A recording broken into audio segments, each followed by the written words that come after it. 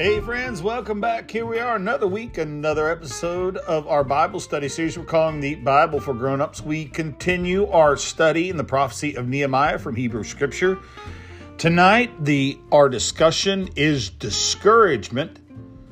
And one of the things that we certainly find is anytime that we are engaged working for something greater than ourselves, for work of the Lord, we'll find opposition from the world. And it can be discouraging when people outside of us, outside of our circles, give us opposition because, we want to be liked. We don't want to have dissension. So it can be discouraging, but there is nothing more discouraging than when we receive opposition from those who are supposed to be encouraging us, even ourselves. How do we overcome the discouragement that we know is going to come from the opposition that we know is going to come when we choose to do the work of the Lord? That's what we're going to talk about tonight, friend. See you on the other side. Nehemiah, still in chapter 4. Tonight we're going to be looking at verses 7. It's actually, our subject's going to be 10 to 23, but we're going to just back up to 7 so we can get a running start into our verses tonight. So Nehemiah chapter 4, tonight we begin reading at 7 through 23. And if you remember, we're still in the same portion of Scripture as we had last week when we were looking at the enemy and the overcomer. And if you recall, last week we talked about these individuals that were providing this external opposition to what Nehemiah and the people of God were trying to do for God. In particular, there were 3 enemies. There was Sanballat, Tobiah, and Geshem. And then there was a whole other crowd of people that had gathered in an external sense to oppose the work of God and to try to thwart what Nehemiah was doing. And we looked particularly last week at the external opposition to Nehemiah's work. And we saw, just as a matter of course, right, that it's just par. That if you want to do something for God, you are going to need to be prepared for external opposition. And what we're doing is we're looking tonight at verses, like I said earlier, 10 to 23, which really, again, deals with the internal opposition here. So, again, like I said, we're going to get a running start. I'm going to read from 7 and go forward. We're going to read all the way to 23. But when Sanballat and Tobiah and the Arabs and the Ammonites and the Ashdodites heard that the work was going ahead and that the gaps of the walls of Jerusalem were being repaired, they were furious. They all made plans to come and fight against Jerusalem and throw us, Nehemiah is saying, us, into confusion. But we, Nehemiah and the people of God, prayed to our God and guarded the city day and night to protect ourselves. Here's where we'll actually begin the subject text tonight. Then the people of Judah began to complain. The workers are getting tired, and there is so much rubble to be moved. We will never be able to build back the wall by ourselves. Meanwhile, our enemies are saying, before they'll know what's happening, we will swoop down on them and kill them and end their work. The Jews who lived near the enemy came and told us, Nehemiah says, the Jews who lived near the enemy came and told us again and again, they will come from all directions and attack us. So Nehemiah continues, I placed armored guards behind the lowest part of the wall in the exposed area. I stationed people to stand guard by family, armed with swords, spears, and bows. Then as I looked over the situation, I called together the nobles and the rest of the people and said to them, don't be afraid of the enemy. Remember the Lord, who is great and glorious, and fight. Fight for your brothers and your sons and your daughters and your wives and your homes. When our enemies heard that we knew of their plans and that God had frustrated them, we all returned to work on the wall. But from then on, only half my men worked, while the other half stood guard with spears and shields, bows, and coats of mail. The leaders stationed themselves behind the people of Judah who were building the wall. The laborers carried on their work with one hand supporting their load and one hand holding a weapon. All of the builders had a sword belted to their side. The trumpeter stayed with me to sound the alarm. Then I explained to the nobles and the officials and all the people, the work is very spread out. We are widely separated from each other along the wall. When you hear the blast of the trumpet, run to wherever it's sounding. Then our God will fight for us. We worked early and late, from sunrise to sunset, and half the men were always on guard. I also told everyone living outside of the walls to stay in Jerusalem. That way, they and their servants could help with guard duty at night, work during the day. During this time, Nehemiah says, none of us, not I, nor my relatives, nor my servants, nor the guards who were with me, ever took off their clothes. We carried our weapons with us at all times, even when we went for water. And we'll end our reading this evening right there. Title of our discussion tonight, Discouraged. Charles Swindoll, the author who wrote a very good book on the subject of Nehemiah called Hand Me Another Brick, wrote these words about discouragement. Chuck says, what a difficult disease to cure. I don't know of anything that will take the wind out of your sails quite so quickly as discouragement. Rare is the person who can resist it. Read that again. What a difficult disease to cure. I don't know of anything that will take the wind out of your sails quite so quickly as discouragement. Rare is the person who can resist it. Now, last week we looked at verses 1 to 9 at the external opposition that was from the outside. Now we're looking this evening at verses 10 to 23 at opposition from within. Now, if you remember from the very beginning of our study of Nehemiah, we recall that Nehemiah comes to us in the story having been the cupbearer, right? In other words, in the royal household, close proximity to King Artaxerxes of the Persians. He had asked the king that he would be able to send him to his own hometown of Jerusalem, which had been burnt down and derelict, and there he should be allowed to rebuild it. Not only did he ask permission of the king, but he also asked for resources that he might be able to do these things. And the king gladly gave him all that was necessary, even asking the king for something like this. If the king was displeased with the request, obviously could have had Nehemiah just put to death without any value to his life. So Nehemiah, though, ends up going to Jerusalem with all the resources he needs. And we remember that we followed Nehemiah as he prayerfully surveyed the ruins, as he thought and meditated before God as we should do, what he should do. And it wasn't long until he had an army of workers all around the city that had a heart and a will to do work. They really wanted to rebuild the city of God. But so often, as it is in the work of the Lord, immediately following a time of blessing, it is very, very common for us in which the enemy will come with a counterattack. The enemy keeps coming and coming again and again and again to discourage the work of the Lord.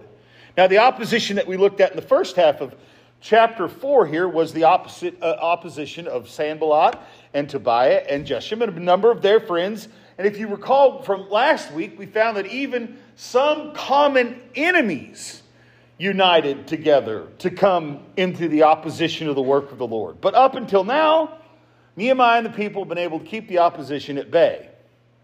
They were able in some way to successfully deal with it in their facing of the enemies and the overcomers. Why? Because the people had a mind to work and they had a heart to pray. And we saw that they had an eye to watch. And eventually they overcame. But this evening we're going to see something that's even more fatal than the opposition that was external, that opposition that comes from Sanballat and Tobiah and Geshem. For everyone who is engaged in the work of the Lord will face two foes. They will most assuredly face an external foe, and they will face an internal foe. Let me remind you of the words of the psalmist David in Psalm 41, where he says, "Yea, my own familiar friend in whom I trust, which ate of my bread, has lifted up his hand against me." This is a tactic that our spiritual enemy loves to follow, even unto this very present day. Not only does the spiritual enemy bring opposition externally from the world, right, and from the enemies religiously and spiritually that we have in the world, but he also has a knack of bringing opposition to us from within. You might recall that he did it even amongst the disciples, right, with Judas Iscariot. In Acts chapter 5 and 6, the very beginning of the life of the church, or what would end up becoming the church, those early believers, he used Ananias and Sapphira, these professing Christians who ended up bringing contamination into the church. It's an internal opposition to the threatening to thwart the work of God. Now, what I want us to see here in this passage today in verse 10, right? Just the very beginning of those words, then the people of Judah began to complain. Up to this point, we've had the Ammonites and the Ashdodites and the Arabians, and we got Sanballat, and we've got Tobiah, and we've got Jeshurun. But now in verse 10, you can almost miss it. Then the people of Judah began to complain. The workers are getting tired. And there's so much rubble to be moved. We'll never be able to build the wall ourselves. Judah, Nehemiah's own people, starting now to rise in opposition, as to maybe believing that maybe that rubbish should just stay there like it always has been. Maybe why there shouldn't be a building built for the glory of God. Now, we're not told what Nehemiah felt like whenever he heard that complaining. But I imagine that he would have had a sickening sense of being let down. He must have been overwhelmed by feelings of betrayal. There he was trying to help the people of God. And at first they were all around him. But all of a sudden they'd given in to the jibes of the enemy, and they wanted to put down their tools and just give up. How persistent the spiritual enemy is, friends. There's no doubt about it. Because we read about it 10 times. Verse 12. Nehemiah 4, verse 12. The Jews who lived near the enemy came and told us again and again, they will come from all directions and attack us. Other translations, I'm using the NIV tonight, other translations actually say not many times, but they actually give a number. They say 10 times. The people of Judah came back to the great commander Nehemiah and said, no matter where you go, these people are going to follow us and harass us. We might as well give up. They felt strongly enough in their discouragement to bring their complaint before Nehemiah 10 times. Now, anyone who's done the work of the Lord will know what it is to be discouraged, and I believe our common spiritual enemy loves to discourage God's servants. And I believe he loves to discourage them by these little wrinkles that ends up causing the vine to spoil. What I'm talking about is constant, persistent, returning again, the needling, the coming back again and again and again, right? It wears us down. Doesn't matter what work we do. Sometimes we'll get discouraged, and often that discouragement doesn't come from our spiritual enemy in an external sense. Sometimes the source of our discouragement doesn't come from the world.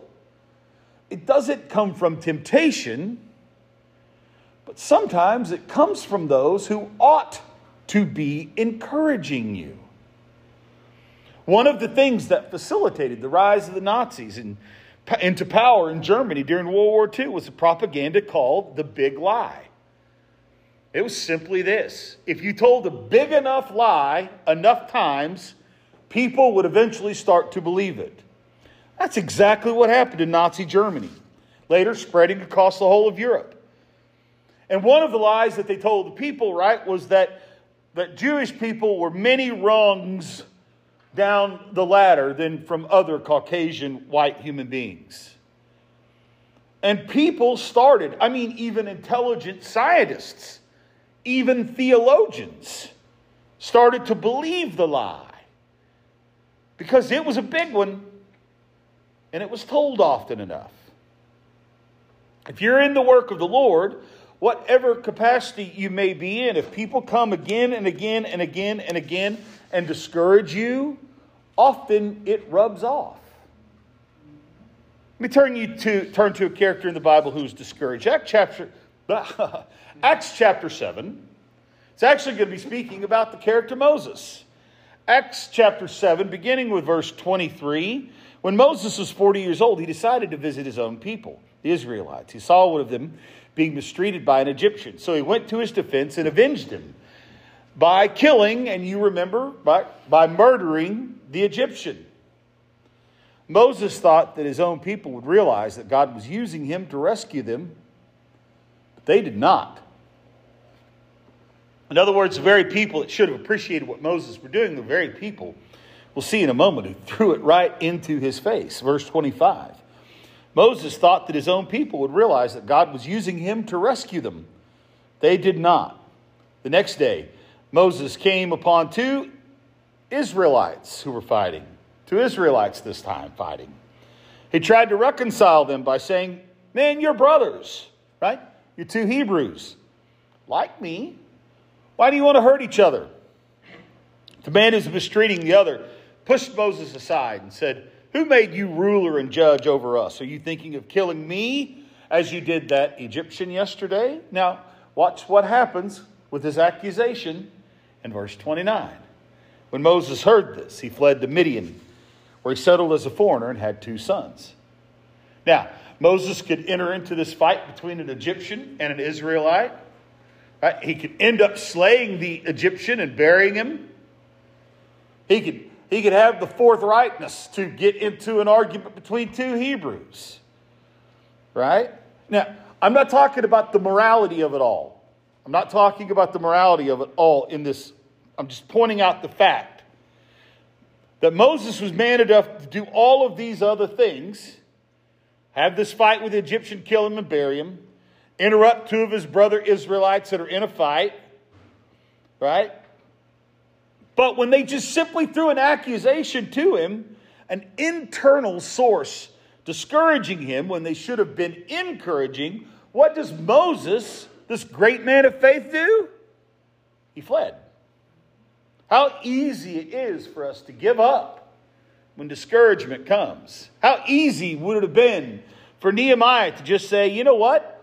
I have had enough of this mess," and walk back to Persia and go back to being the cupbearer for the king. There's so many people in the work of God who actually end up doing this. Quitting and just going, you can keep the ball, I'm going home. Right? And I could actually understand why they do it. Alan Redpath, another guy that we've been talking about throughout this series, wrote another book on Nehemiah. And he said these words, and I think they're very profound. Listen to them, please. "What a powerful weapon is this which the enemy thrusts into our souls. This internal discouragement. When the cream of the army threatens desertion, when the prayer partners have become discouraged, when the fellow missionary threatens to return home because it's just been too tough of a station, when those who be sharing the burdens most deeply with the Nehemiahs of our time have no vision at all, how disheartening it is when those who should be right in the thick of the fight, in real prayer warfare, men and women without any vision, without any burden. They'll do the same job and carry on the same work as they've done for years, but they never really seem to be capable of hard travail. Those who be prayer partners think the task is just far too much to handle and say, we just can't do it. I'm trying to echo a cry that's perhaps in your heart today in the work that you're doing for the Lord, or maybe even in your own everyday, work at home or work in the office, wherever that is, right? If there's something that cries out from your heart, I just can't do it anymore. I'm overwhelmed. It's just gotten too much for me. And you just want to walk away. You just want to run away from it all. Then we can look to the character Nehemiah as a source of encouragement, because Nehemiah doesn't have the word retreat in his vocabulary. So let me show you three things that were sources of Nehemiah's discouragement, and then quickly a few things that were the secret of his encouragement. The origins and the answers to being discouraged. Here's the first source of the people's discouragement. Nehemiah 4, verse 10. Then the people of Judah began to complain. The workers are getting tired of them so much. Rubble to be moved. Right? Here's the first thing. The cause of their discouragement, their strength was depleted. Now I'm talking about, in this sense, literally, their physical strength. So the first problem that these people encountered, the first source of their discouragement, right, is that they were depleted. It was not a spiritual problem, a physical problem. If we could put it in words that we might, say today, they would burn out. They couldn't do God's work anymore. Not just from a spiritual perspective, from a physical one. The actual word here in Hebrew means stumbling or tottering. It means as if staggering with a load on your back. Okay? You'd almost see them drained. So physically, they couldn't even carry the bricks anymore. And they were falling down, stumbling over the load. But pleased to see this distinction that I'm about to make. They were so busy building the walls of the city to protect the city, they forgot to build their own walls to protect themselves. Remember that we've been talking about? They were exhausted physically from doing the work of the Lord. Let me give another illustration. The song in Hebrew Scripture. In the Song of Songs, in the first chapter, verse 6, we meet the Shunammite woman.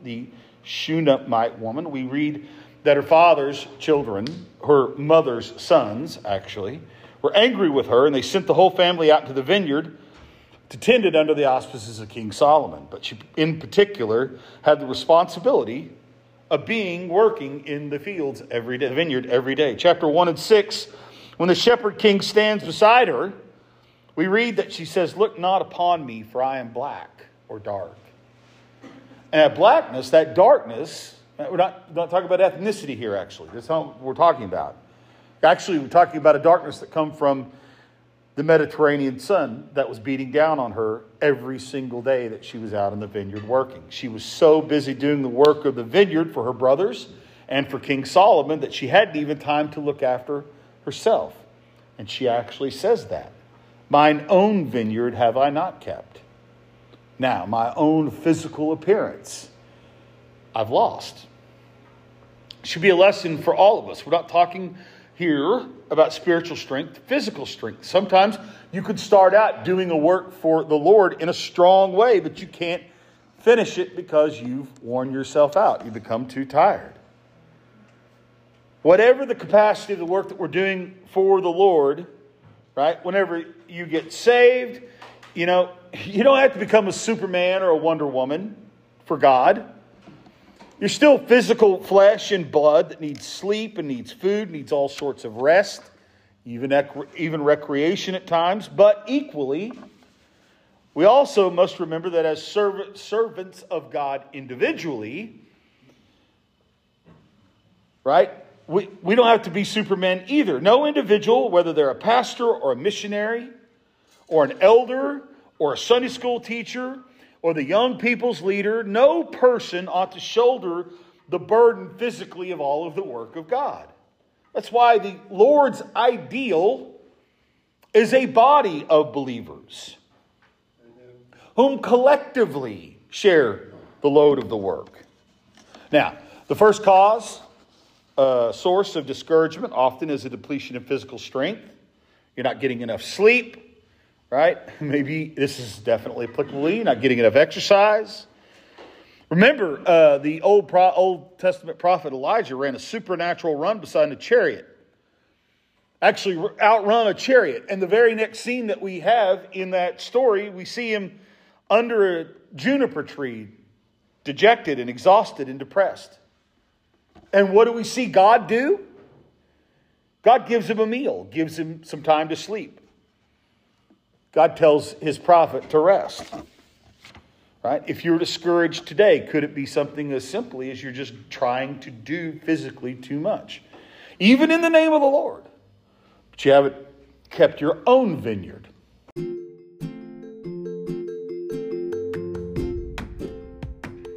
Hey, listen, if you've made it this far, first of all, thanks for making it this far. I hope that you're enjoying it. I hope you'll enjoy this second half. But I'd just like to take 1 second just to ask if you could do me a favor. If you are enjoying the Semi-Seminarian, if you like what we're doing here, if you could like us, whatever platform, if you're on Spotify or Apple or Stitcher or whatever your platform is, if you could like us and follow us.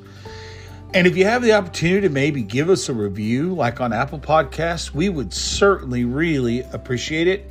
That really helps get the Bible study message out to more people. Because of the algorithm stuff, I don't really understand it all, but I've been told it helps. So if you could help me, I would certainly appreciate it. Listen, I'm not going to take up any more of your time. We're going to go right back to our story. Secondly, their strength was depleted. We also see that their vision had disappeared. Verse 10, there's just too much rubbish. There's too much rubble to be moved. We'll never be able to build the wall by ourselves. Meanwhile, our enemies are saying before they even know what's happening, we'll swoop down on them and kill them and end their work. Verse 11, the people are starting to believe it. They're starting to believe that possibly, right, their enemies might do this, that their enemies would come up behind them. But more importantly at all, they didn't have a vision for their work of God. Instead of being encouraged by all that had just happened, that we've been reading about, all the building that had already been done, the only thing that they could see was the huge task in front of them. At this point in the game, they couldn't even imagine it being completed. All they could see was this big mound of rubble and an angry army coming from behind them. Now we know from chapter 4, verse 6, that they were about halfway.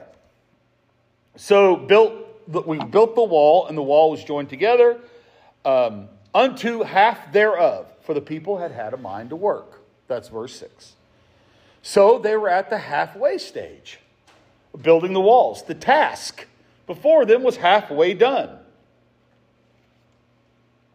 And perhaps we could say that the halfway task of anything, especially the work of the Lord, and I hope you'll hear me out, sometimes might be the hardest part of the work at all.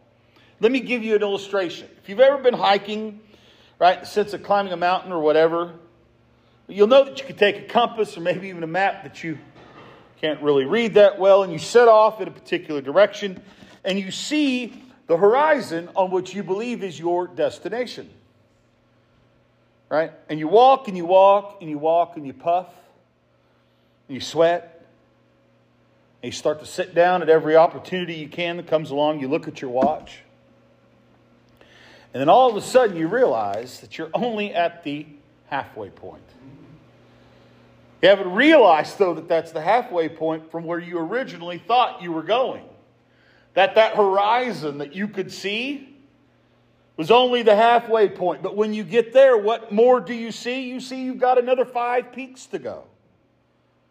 Right? The equation in our human brain seems to work, maybe at least for me, right, is not, oh, I'm halfway done.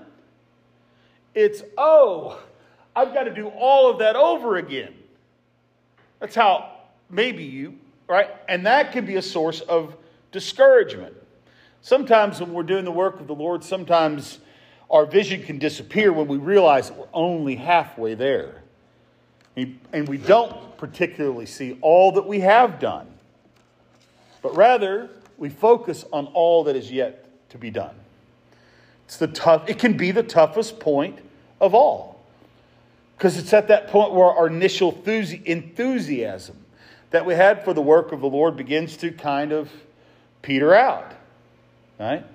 You could see this a lot of times in the early days of the conversion of people that have come to experience Christ, right on, early on in their conversion. You'll see people that are really fired up for God. They want to do everything for God, right? And then over time, just have a danger of having a sense of losing that vision. Life happens, disappointment happens, discouragement rubs off, sets in. Sometimes we can be halfway through and just give up. The third thing I'd like to point out about discouragement, their discouragement tonight, the truth is that their confidence was also deflated. The strength was depleted, their vision was gone, their confidence was deflated. Verse 10, they feared the enemy. They had exhausted their physical reserves. Their vision had deflated, and so has their confidence gone now. Once we read that they had a mind to do the work, remember that's in verse 6, the Hebrew literally says they have a heart to work. But their heart had been buried under all of this rubble. Right? They lost the heart for their work. Their motivation was gone. And in its place was this overwhelming sense of defeat, even fear. Now, these are the sources of discouragement. I'd like to offer Nehemiah's visions of encouragement with the remaining time that we have together. If you're here this evening and you've ever had your strength depleted, or maybe your vision has disappeared, maybe your confidence has deflated, here are four things I think very quickly, that you can grab hold of. In 1 Samuel chapter 30, verse 6, we read of David, King David, right? That one city was taken over, a city by the name of Ziklag, by the enemy. And the army that David had, many of their children and their wives, Ziklag, had been taken captive. And all of a sudden, when the fighting began to affect the men's lives, they turned to David and they're going to stone him, right? Once things got a little bit tough for David's army says, you know what?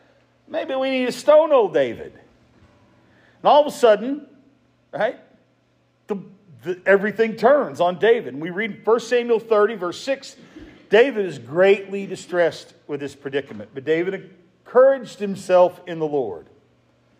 David encouraged himself in the Lord his God. That should be a lesson for each and every one of us. Because I also want us to see the greatness of Nehemiah here. For he not only encouraged himself in the Lord, but he also encouraged the people of God. He went a step further. How did he encourage them? First, source of encouragement, gave them all a common goal. Verse 13, when Nehemiah looked, he saw that the families had become broken up. One part of the same family was on one side of the wall, and the other was on the far end, and they were broken up, right? He could see that their work had become scattered. And it had become counterproductive because the further they were apart as family units, right, they couldn't come back together as a family. So what Nehemiah does here is he reorganizes the work. He teams up the people into the same families, into the same neighborhoods, around one common goal. Now, one of the reasons we get discouraged in the work of God is because the church, remember we were talking about this from the Christian perspective, right? The church, whether locally or globally, is split up. How many churches in Cushing are there? Over 40. Over 40 churches in our little town. Think of the split between Christians, between the body of believers around the world. Right? Sometimes you could kind of get a feeler, or at least maybe, I don't think you'd want to make the argument, but I think you could make the argument. Sometimes it seems like Christians are dead set in working against each other rather than working together. Even on the local level, right? You can call what you could say is a competitiveness. To the extent that all you want is the bigger church, the more successful VPS program, the best pastor in the pulpit, right? Simply out of human competitiveness. We read in verse 20 that Nehemiah also created a rallying point for the army of Judah. A trumpeter always by his side. Verse 18 says that whenever there was trouble, Nehemiah would get his trumpeter to blow the trumpet. And he, Nehemiah, the commander, would rally the troops around him for one common united goal. Again, I think that there is a lesson here for us today, because the family of God, again, being locally or globally, is broken into its various scattered pieces. And it is counterproductive for our rallying cry, which is the gospel, right? The good news about Jesus Christ ultimately should be our trumpeting call, right? But we're all split up all the time, preaching different things in different ways. Right? Rather than rallying around our true commander, the artist and the author and the perfecter of our faith, Jesus Christ, and fight Jesus' battle. Because it's not our battle, it's his. A common goal. Do we have a common goal? Do we have a common goal to see the work of Jesus built up? To see people saved, converted. I don't mean joining the church. I mean transformed by Christ. Do we have that common goal above all other desires, whatever they might be? Well, that's one encouragement if there is one, because if we all worked towards that common goal, I believe much of our discouragement in the work of Jesus Christ would disappear. Secondly, they had a common goal. They also had a unified focus. Then as I looked over the situation, I called the nobles and the rest of the people and said to them, "Don't be afraid of the enemy. Remember the Lord who is great and glorious. And fight for your brothers, your sons and your daughters and your wives and your homes." It says Nehemiah looked up. Now when Nehemiah looked up to survey the rubble and the rubbish and the debris that was all around, it goes on to say he didn't just focus on the rubbish, but rather he lifted his eyes heavenward, as it were, and encouraged people not to focus on the dereliction that was around them, not to focus on the enemy, because if they did that, then there would be no progress at all, but rather to look to God. How we must look to the Lord if we're going to guard against our discouragement, right? If you look to other Christians as the source of your encouragement, you are going to eventually be discouraged. If you look to other things in the church, if you look to other things in the church world, if you look to other things in the world for your encouragement, you will eventually become discouraged.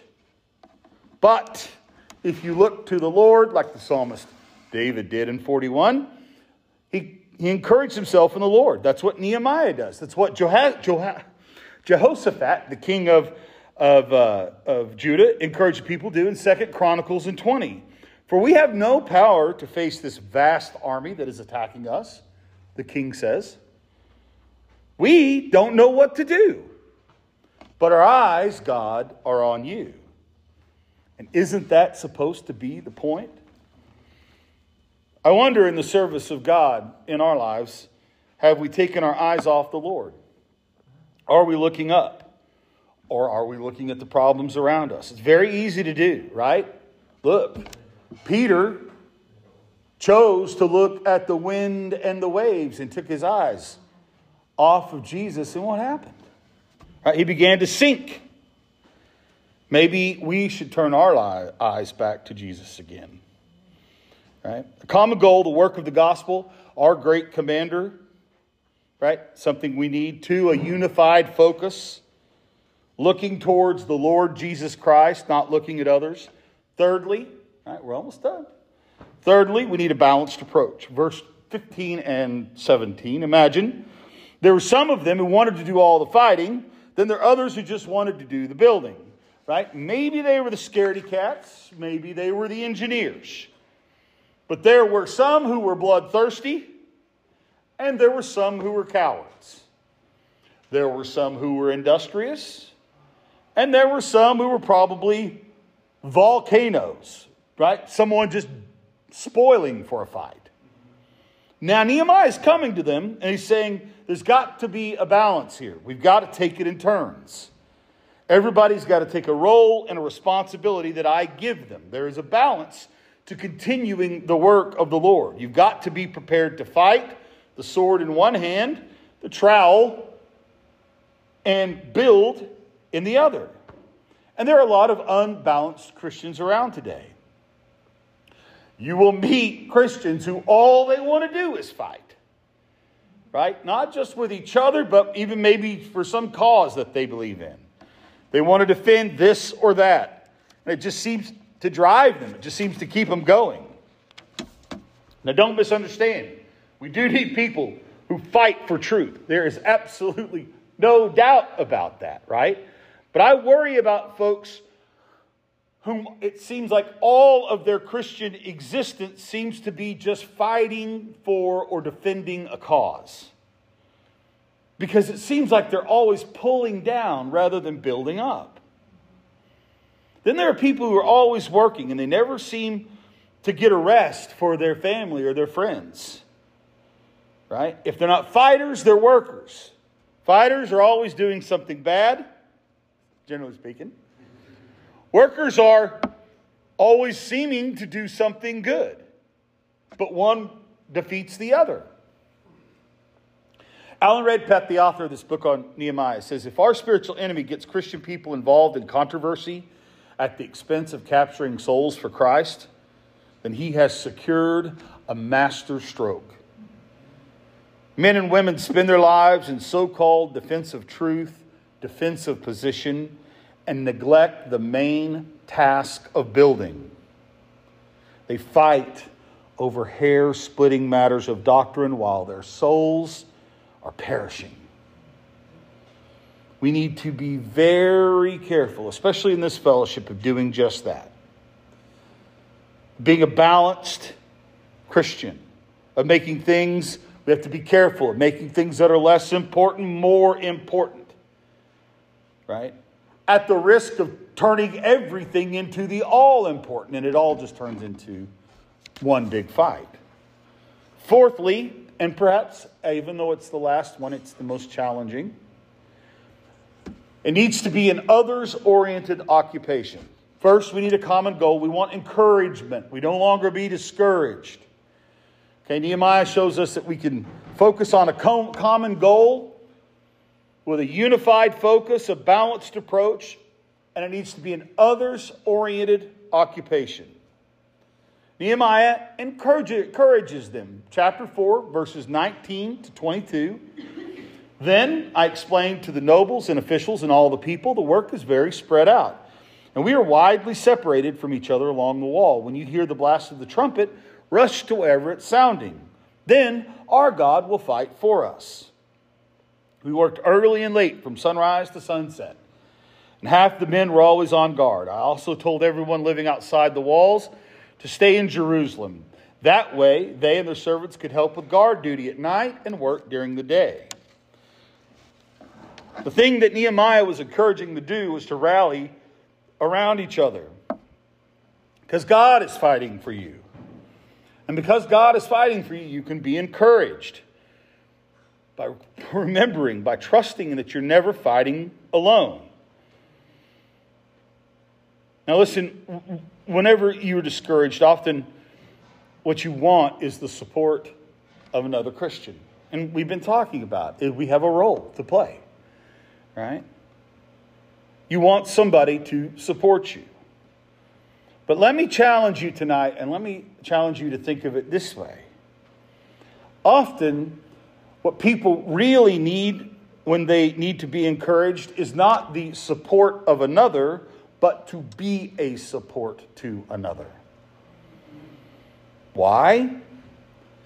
Because when you're thinking of someone else, something else, or doing something else apart from your worries and your stresses and your strains, doesn't it seem to lift the load off by not thinking about and bearing the burdens of others rather than bearing the burdens of ourselves?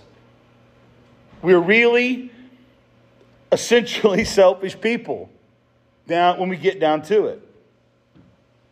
We are really, seriously, we are really selfish people deep down in our hearts. So we should have a diagnostic question as to whether we are other-oriented people. What are you going to do in the week that lies still ahead of you to help others? What have you planned? Will your week be spent serving others, or is it wrapped up only in yourself? Could that be the reason why you're discouraged? I'd have to say that self-centered people are often discouraged because they always let themselves down. They're always looking internally at what others are doing to them externally. Are you overwhelmed by the task before you, whether it's the work of God, whether it's not? Right? And some, it's a very involved and demanding job. Some even have life-threatening jobs. Some have difficult people to work with. For some people, it's that their tasks seem endless. Right? Whether you're just a mother changing diapers or a managing director moving companies, whether you're a minister of the gospel or a missionary on the field, you can let the work get to you to such an extent that you end up discouraging yourself. You're pulled down into the muck and the mire, which cannot be described, and you easily can seem to lose your whole strength, your whole vision, and all of your confidence just because of the trash and the rubbish that you see gathered around you. Can I encourage you as I close to do 4 things? Get a common goal. Like the Apostle Paul says, he says this one thing I do. This one thing I do.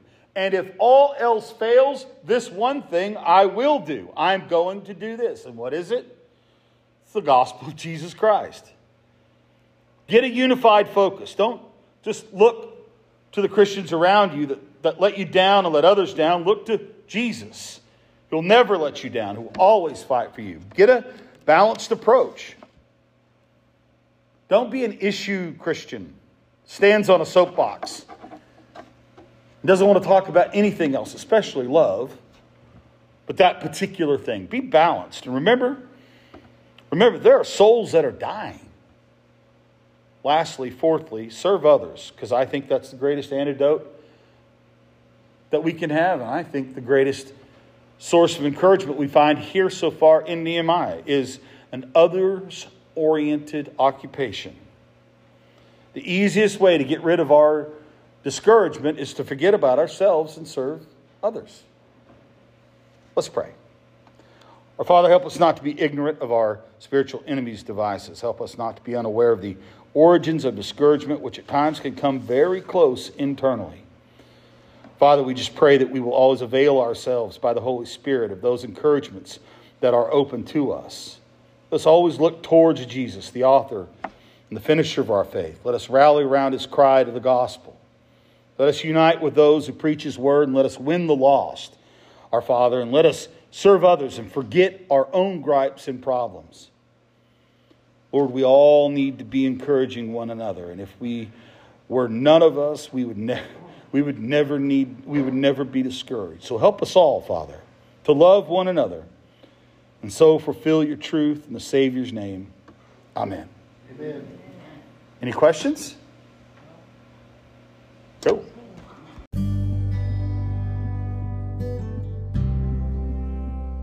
Well, what do you think? Am I right about this thought that the best way for us to take discouragement off of our problems is to stop focusing on ourselves and deciding to focus on others? Is the true antidote to discouragement an others-focused occupation? I think that it is. I think that the moment that we can take the focus off of ourselves and put it on something greater than ourselves, we find a power that does not exist on our own. And that's not only important, it's fundamental to a successful spiritual life. The thing that we're all, at least what we say, that we're striving for. An intimacy, a closeness with God. But to get close to God, we are going to have to learn to take our eyes off of ourselves. Something we learned from the prophecy of Nehemiah, and I hope that we can apply it to our lives. Friend, until next week, I hope that you're blessed, and I hope that you're well.